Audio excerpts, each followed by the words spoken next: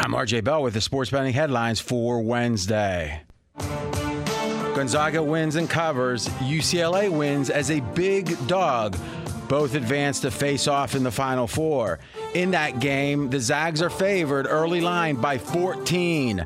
That's the biggest Final Four line, biggest Final Four favorite since 1973. Baseball opening day tomorrow. Two big favorites to win the World Series. Number 2, Yankees.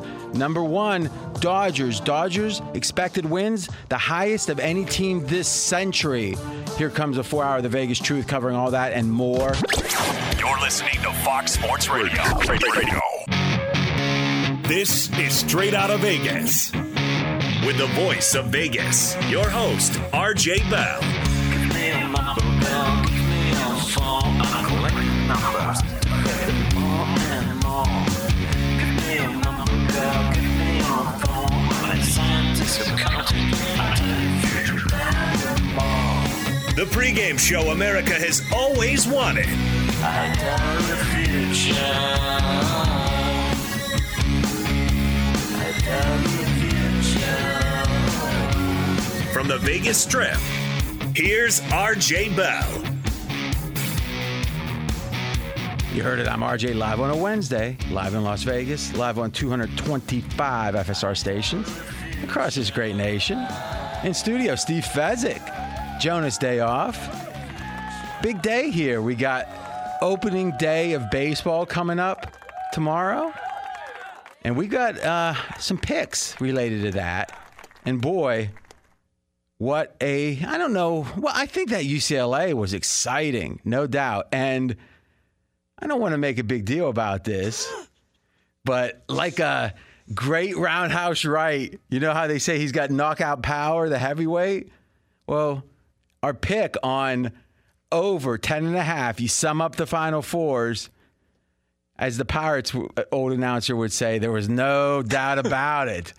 Because the way I do my math, 11 plus anything equals a winner when the over-under is 10.5. Boy, the end of that game, though, the end of that game, Fez, Michigan had a lot of chances at that. Yeah, no doubt. We thought Michigan only got one chance at it, and they got 2 kicks at the can. What do you mean? Why did we think? Who thought there was only going to be one chance? When Michigan missed their first shot, I thought the ball had dribbled out of bounds and the game was going to be over. And then they Did you know the call? Did you know who it went off of? Yes, but I thought you did. So the refs got it wrong? The refs got it right. Then I'm confused. I thought there was only who it went off. I thought there was only going to be 0.3 seconds left. And how much time was left? 0.5, so enough time to catch and shoot. Yes. You get a pretty good shot. No doubt. Yeah, so probably not the focus being the one chance, right? The focus was they had seemingly look after look, and they were all good looks. I mean, it's like it wasn't like there was a desperation shot in the bunch. Surprisingly good looks. Yes. But still, UCLA wins. And this is a team, it's hard to figure. Now, Pac-12 has obviously overperformed in the tournament. USC got beat, and we'll get to that easily against the Zags. We were wrong. We liked the dog in that game. But UCLA winning, this is a team that had to play in the play-in. UCLA. It's a team that ended the year not all that hot, right? If Lost anything, 4 straight. 4 straight. I mean, the opposite of hot. Now, you had the theory yesterday that I thought was quite insightful. Your thought was, here's why the Pac-12 might be doing better than we expected. Because the COVID restrictions in California were more restrictive. And because of that, compared to typical other states, because of that, the ability to practice, the ability to do the things that teams do to get better, to evolve throughout a season, they were restricted. And thus, what might take 2 or 3 months in another conference out of state, it took maybe an extra month, an extra period of time for the California schools. And in general, the Pac-12 schools on the West Coast, a little bit more restrictive, even beyond California. And thus, the maturing, the coming into their own, the kind of reaching their pinnacle for a team happened later in the Pac-12. And thus, how they were doing in December, January, February was a little behind other teams. But then so if you looked at the season results, performance of the Pac-12, not that impressive, but the truth at the time, the truth entering the tournament was these teams were peaking, and thus we saw a lot of Pac-12 performances that it's been over beyond expectations. It's exceeded expectations.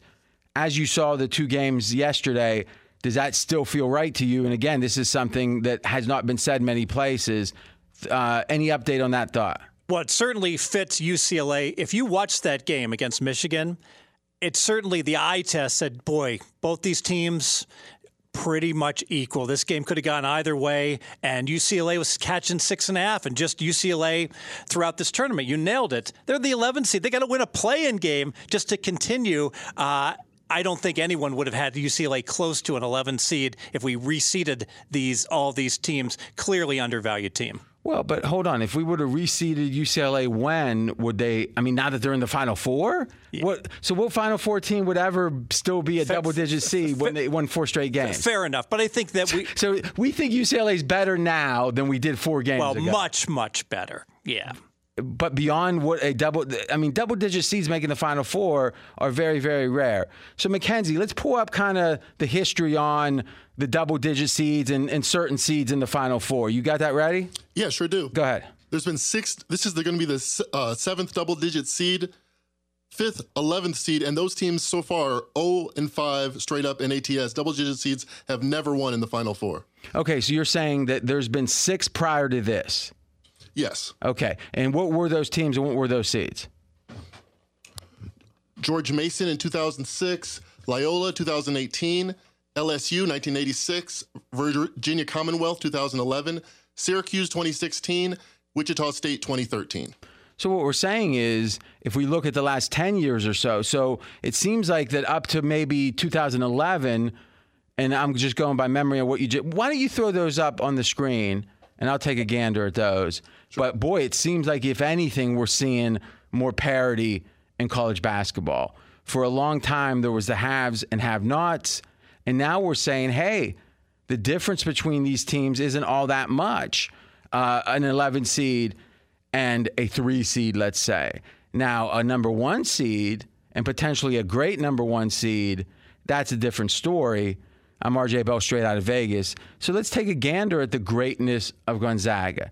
So AJ Hoffman, pregame.com, Houston Radio also was here the week of the tournament kicking off, did podcasts, did multiple days on Straight Out of Vegas, and he said Gonzaga is an all-timer.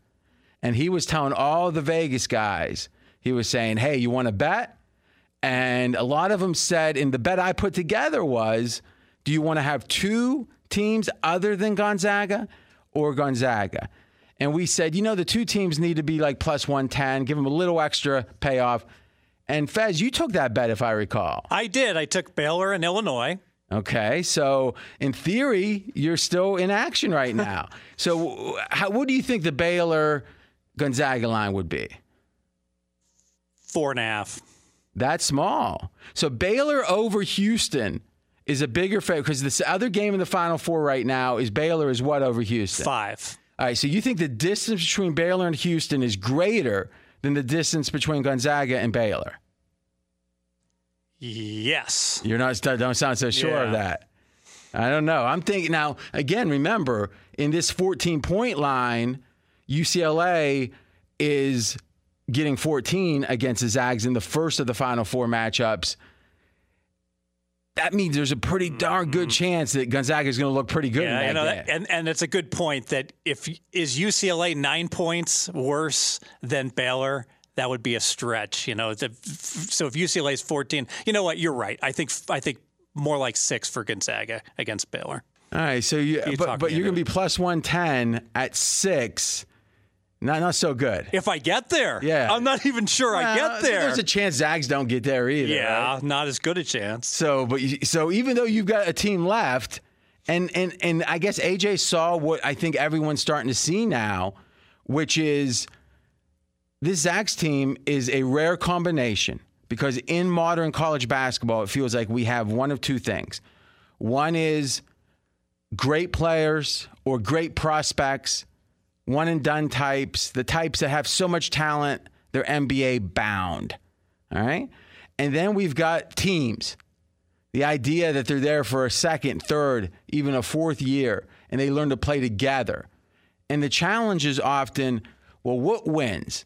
A good players, but a great team? Or is it great players with somewhat of a team? Because if the great players don't have any team, they don't even make the tournament. Right. Kentucky had great players this year. Duke had great players. And we're not saying it's just there was a lack of team, but in general, great players sometimes don't even make the tournament. But if you have great players and a good team even, you're going to be in the tournament. You're going to be in the conversation.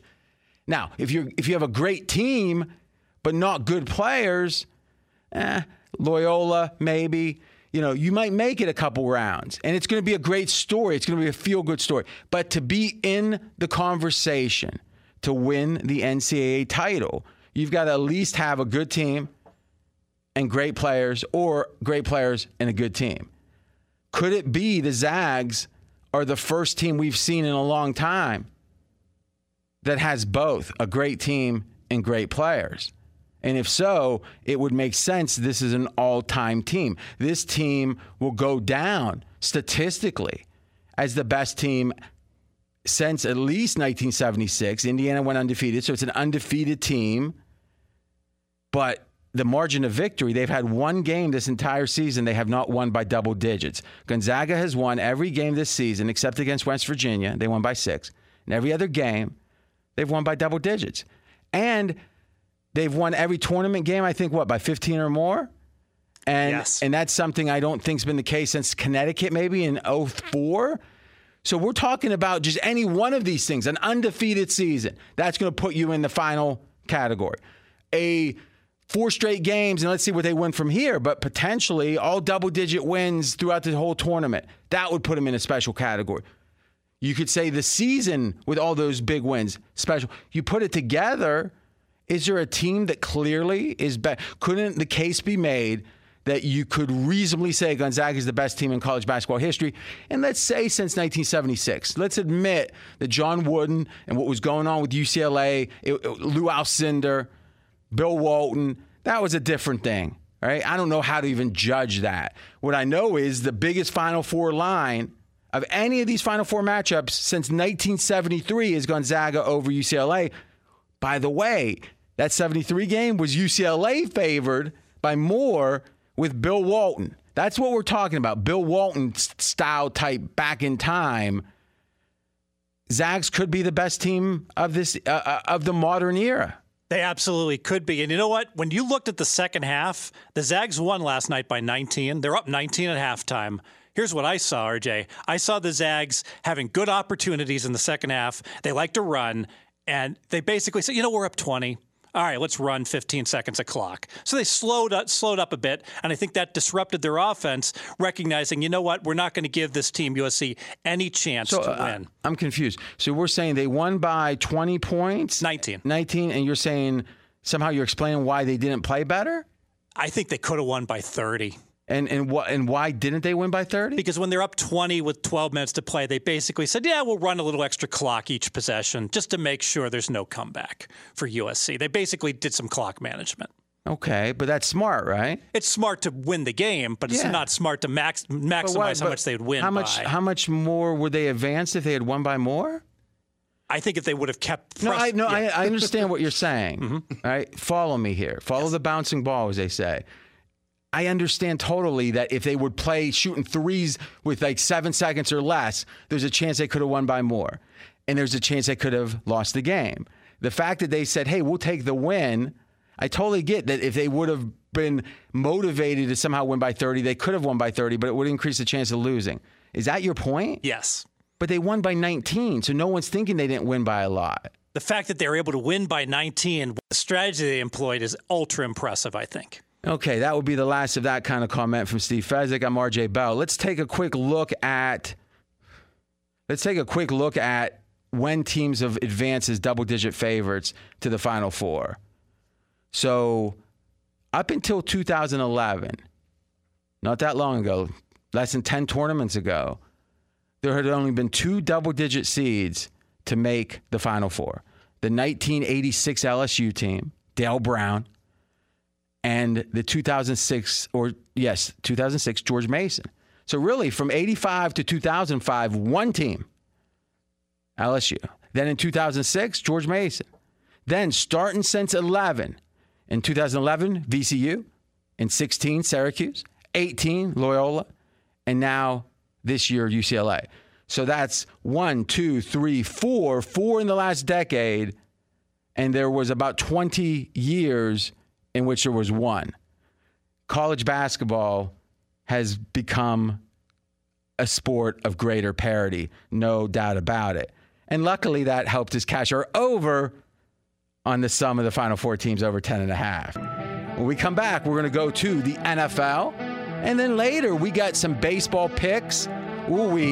These are some of my favorite picks. There's an opening game system that's just gold. I don't say there's any guarantees, but this one I'm going to be taking off the rubber band for.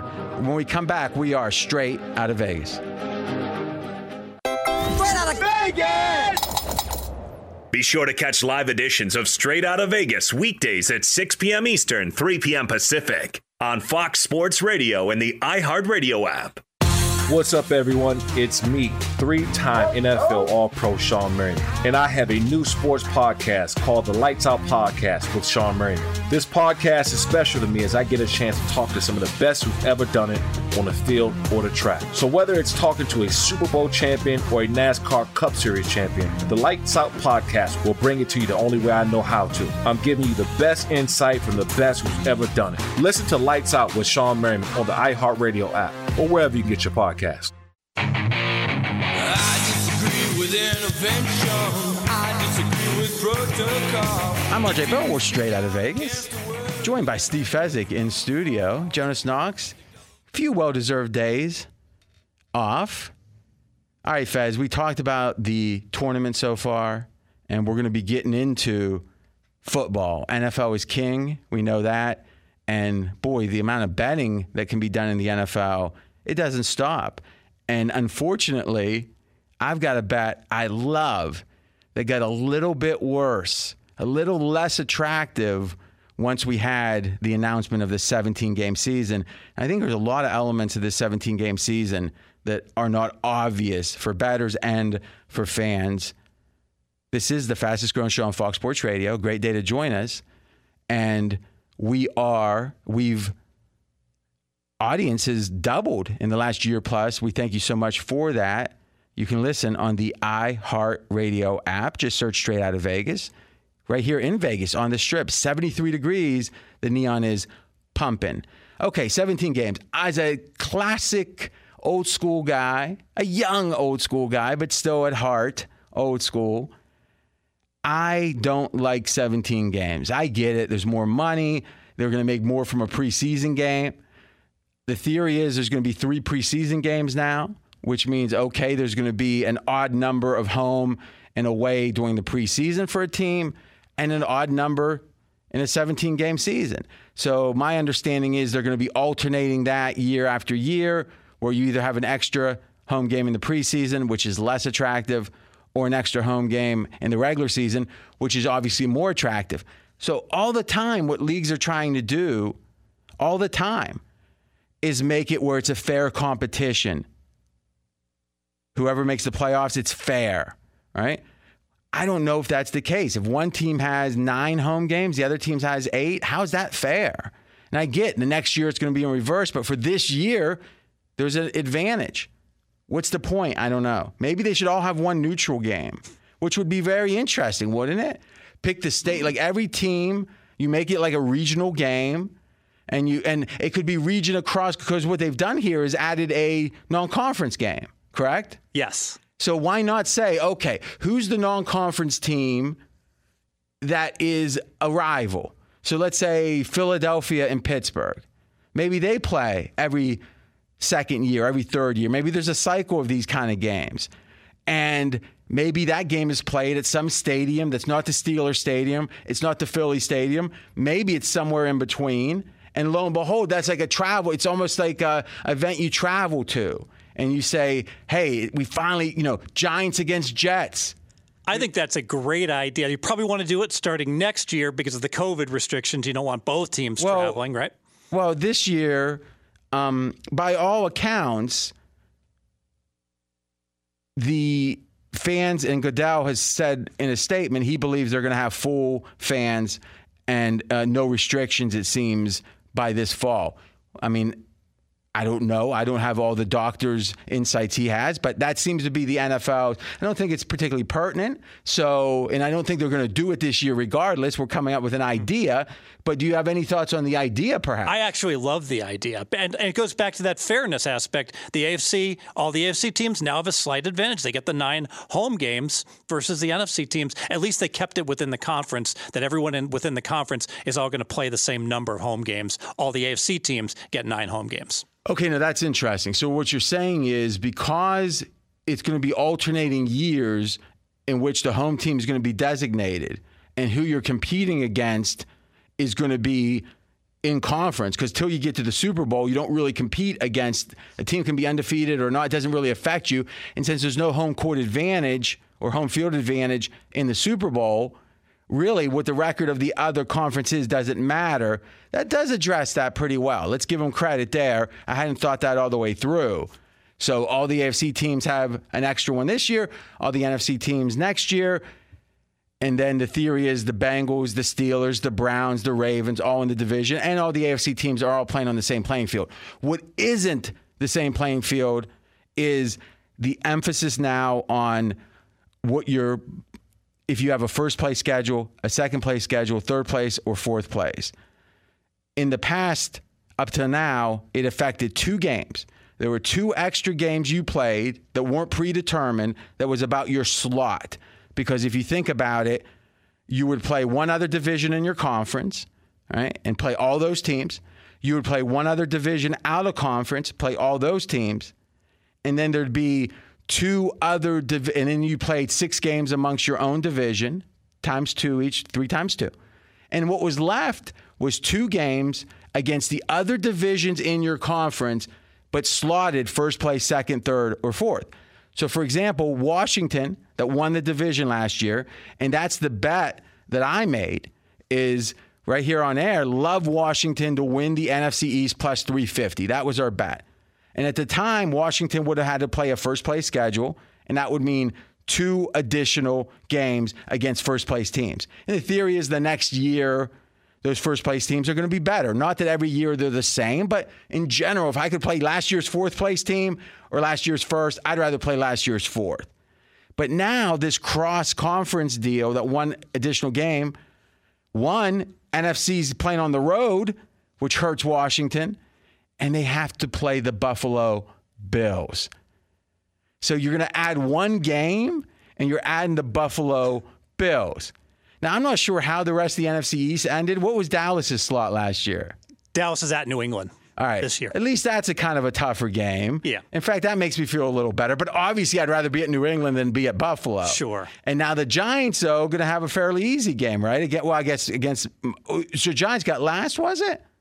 The Philly. Philly got last. So. Okay. Well, I guess they did have that 6th pick. Yes. So Philly will get the Jets. And then it's going to be Miami against Giants. Okay, that's not so bad because but you can see now that it was 2 games before that your position, because you always hear, that team has a first place schedule. That team has a second place schedule. It's like it mattered in 2 games. Now it matters in 3 games, 50% more. Pretty big deal, I think. And it's a kind of a big deal to kind of throw at us after bets have been made. Now, do you think it's worth... I'm talking to Steve Fezzik. We are straight out of Vegas. Do you think it's worth seeing if some of these early bets have been canceled? Now, obviously, there hasn't been any over-under win totals yet, which would be 17 games. Obviously, going over 9 versus 16 is very different. That would be canceled. But something like division bets, are we sure that all the different sports books are just kind of rolling with it? That is my understanding, that all of them have the fine print that you still have action. By the way, Bet Rivers did come out with the first NFL season win number after it was announced the 17 games. So based upon 17 games. Do you have those numbers in front of you? I'd be interested to hear the Dallas versus Washington. What do we got for Dallas and Washington? Dallas 9.5 shaded to the under on the VIG. Okay, so 9.5 out of 17 games. Go ahead. Washington 8. Holy cow, that's low. I like the over. So they're saying Washington is favored to have a below 500 record. Yes. What's the Giants' total? Seconds. Wow, that is bad. I mean, good for me. Giants at 7. Okay, and then Philly? Under 7, Vig on the under. Okay, so they're saying Giants and Philly are almost even. Mm-hmm. Giants a little bit better. Boy, I tell you this. You let me take the Giants over Philly and make me lay 130 or something, where it's heads up on wins, I'm taking off the rubber band. What would you like in that? Well, you mentioned to me, because of our discussion off air, how bad Philly's going to be. I like the Giants. But what did you think? I hadn't formulated my opinions yet. Oh, okay. It's early. Yeah. Well, it's like when you don't really know the NBA that well and you're not working 4 days a week, chances are you should be doing something. Like, what? You're not doing NFL? What are you doing? I'm doing NFL. But you haven't gotten to the NFC East yet. Yes, that's it. That's Steve Fezzik. I'm RJ Bell. Okay. There's another team that you think is going to be affected by the schedule, the 17 games. And that's a team that's going to be to their advantage, the San Francisco 49ers. Yeah, because the 49ers were in last place last year. So they get that last place team in the AFC North. They get to go to the Bengals. Huge advantage for San Francisco because there's only one bad team in the AFC North, one below average team, and it's the Bengals. So Seattle has to go to Pittsburgh. Arizona has to go at Cleveland. The Rams have to go to Baltimore. Look at that. San Francisco, big advantage with this added game. And it goes to show you the emphasis, once again, the emphasis on where you finished in your division, an additional game. That means it's 50% more important. AFC North plays the NFC West, AFC South versus the NFC South, AFC East against the East, and the AFC West against the North. So the South matches up against each other, the East matches up against each other, and then the AFC West against the NFC North and the AFC North against the NFC West. And that's where you're saying San Fran against Cincy, the one fair or, in theory, easy team in the AFC North. San Fran gets to play. Yes. I'm RJ Bell, straight out of Vegas. Let's shift to Aaron Rodgers. Talk is now there were 6 Green Bay Packers, 6 of them, that restructured their contract, and it was to get additional cap space. Aaron Rodgers is not one of them. Wow. Everyone's first reaction is, what's wrong with Green Bay? Why don't Green Bay see the genius of the Aaron Rodgers who got us to 1 Super Bowl in 20 years? Oh, wait. That's just facts. Sorry about that. The genius of Aaron Rodgers. If only he had a good organization behind him. Except, boy, the Packers have been winning a long, long time. But that's because of Brett Favre. It's not because of the organization somehow. But anyway. And Aaron Rodgers, who was drafted as the stand-in, ready to take the place of Brett Favre, he's mad that someone's been drafted to play that role for him. Now, the hypocrisy we don't worry about too much because the media isn't all that smart, let's be candid. But it does strike me that Aaron Rodgers at some point is going to have to take culpability for the winning and losing of Green Bay. And when you're like 1 for 5 in NFC Championship games, and you're one Mendenhall fumble away from losing the Super Bowl. Oh, wait, that's my Steelers fan coming out. But I do think there's a part of this story that's being missed because right away you hear about Aaron Rodgers not being restructured, and you hear and you think, wow, Jordan Love, that's why they don't want him here the next year. But then you get some reporting from inside Green Bay that says, actually, by these reports, it's Aaron Rodgers that decided he didn't want to restructure because the act of restructuring is making further commitment to the team. And Aaron Rodgers, by all reports, is mad.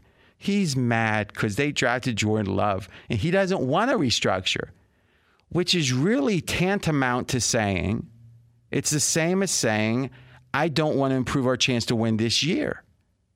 Because haven't we all embraced the reality that what Tom Brady does, the restructuring, the taking less money, that gives more money in a finite salary cap to get other good players, that's what helps teams win. Brady with the Patriots, Brady with the Bucks, And if the team had decided not to, it would have been, see, Green Bay again is hurting Aaron Rodgers' chance to win because they won't restructure him. They don't want to make additional commitment to win this year.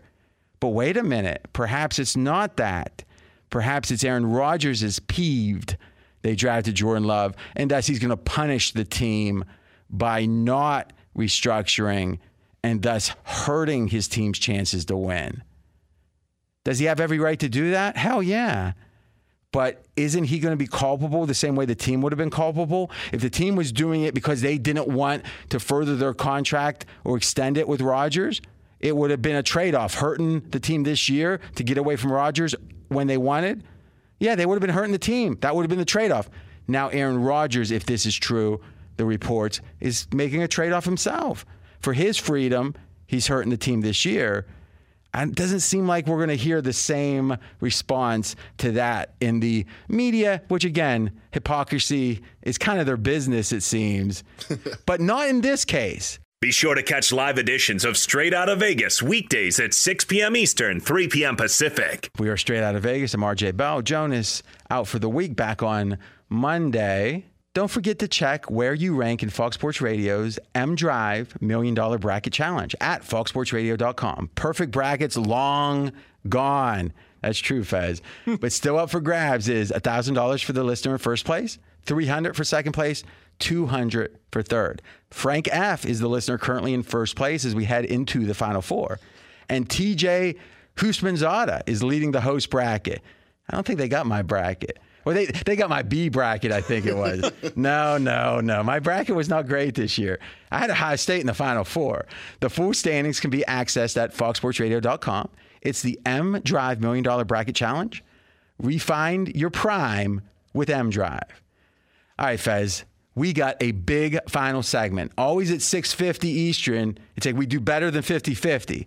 This time you got to be a little earlier. We're going to be before 6:50 to do better than 50-50. But when we come back, we're going to go into baseball opening day. We're going to talk a little bit about what teams are historically good. We got one of them, the Dodgers, historically good. But there's a way to bet with a lot of history, a way to bet opening day that has been very, very profitable. We're going to give you all the info on that. We are Straight Outta Vegas. Straight out of Vegas! Fox Sports Radio has the best sports talk lineup in the nation. Catch all of our shows at foxsportsradio.com. And within the iHeartRadio app, search FSR to listen live.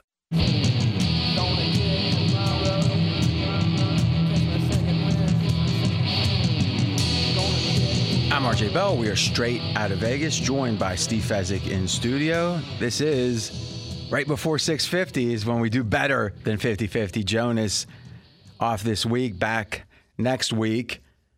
All right, Fez, this is one of those examples. And if there's a lesson to be learned for the kids out there, and we're always thinking of the kids. I worry sometimes. I used to do Kevin and Bean for years, like 6 years in LA morning radio. And they were like, like a Howard Stern show. They retired.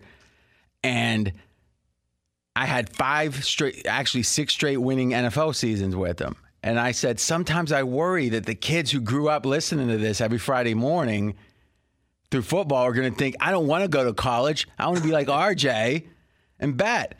So I always got to say for the kids, it's not easy. It's not, and it's cutthroat. And you've got to deal with some real scumballs. But it's been fun for me. And one of the lessons that you got to learn is next year comes mighty quick. So if you find a system, you find something that's noteworthy, and it's only noteworthy one game a year, one day a year, you put it in the files. And one of those things is an opening day baseball system that's won a shocking amount. And we're going to give you that system. We could keep it for ourselves. It probably hurts our net profit giving it to you because you're going to move the numbers. 100,000+ people going to move the numbers. But you know what? That's a commitment that I've made. We're not going to hold stuff back for you guys. First, though, let's talk about the season as a whole. We got 2 big favorites in baseball opening day tomorrow. Yankees are the second favorite, plus 550. Dodgers, first favorite, plus 350. Now, historically, favorites have not done well in baseball entering the season. McKenzie and pregame.com research, pull that up, because before the Dodgers, it had been like 21 or something straight favorites that were better than 10-1 that didn't win the World Series. Can you pull that? Yeah, one sec. All right. And just put that on the screen. And so we're not saying the only teams that can win it are the Dodgers and Yankees, but they are the favorites. Dodgers 5.5-1. Or check that. Yankees 5.5-1. Dodgers 3.5-1. After that, Padres, the third favorite. San Diego Padres, 8-1. Atlanta Braves, 10-1. White Sox, 10-1. White Sox is a team that was hot last year. A lot of betting on them last year. It didn't turn out so well. Mets, 11-1. Twins, 18-1. Houston Astros, 22-1. Blue Jays, 22-1. Okay, so Dodgers, Yankees in top tier. Padres next. Braves, White Sox, Mets. Those are all the teams better than 18-1. But if you look at how good the Dodgers really are, they have a win total, the Dodgers, of 103.5. 162 games this year, right, Fez? Yes. Normal amount. Mm-hmm. And over under 103.5. That's the highest win total since the 1999 New York Yankees. And the Yankees had won a record 114 games the previous season. So Yankees in the middle of their dynasty. Then the next year, in 1999, they had a win total of 104.5. Now the Dodgers, the highest this century, 103.5. They add Cy Young winner last year, Trevor Bauer. Now, on the low end of the spectrum, the Pittsburgh Pirates. Pirates over under 58.5 wins. That's tied with the 2019 Baltimore team for the lowest win total ever. So, not good. Pirates not good. Me as a lapsed Pirate fan, I believe that my lack of Pirates fandom is conscientious objection.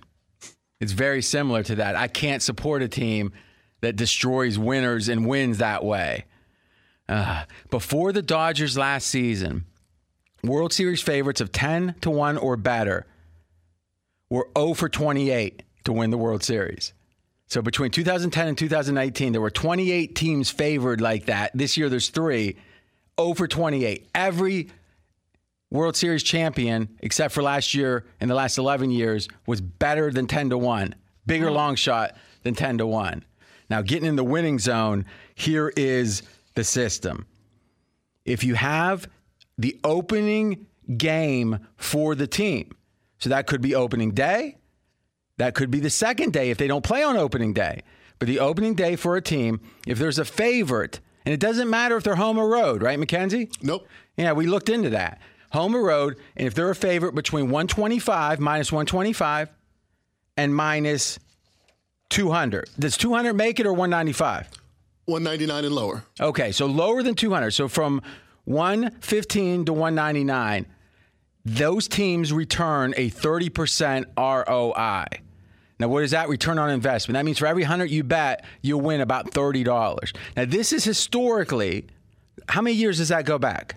2004. So we're going back 16 years, guys, and just playing this blind, and it's done that well. It's been 112 winners, 44 losers, 46 units with 166 games. A lot of numbers there. Just know that's a shocking number of wins. What's that, Fez? Is it like 57%? Is it 10% ROI? So that's like winning like 67% of games, right? It's incredible. Incredible. So just looking today, we're saying, I'm just going down the board as we speak, Cincinnati's minus 116. So Cincinnati would fall into that category. It has to be minus 125. Oh, is it one? It's not 115. It's 125. Yeah. Okay, so not that one. Thank you for that correction. So the New York Mets certainly fall into it at minus 150.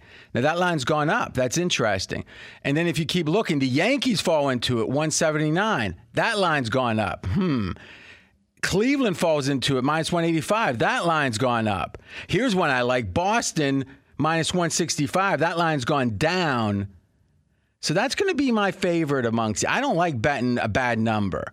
So I think it's smart to probably play them all, to be candid.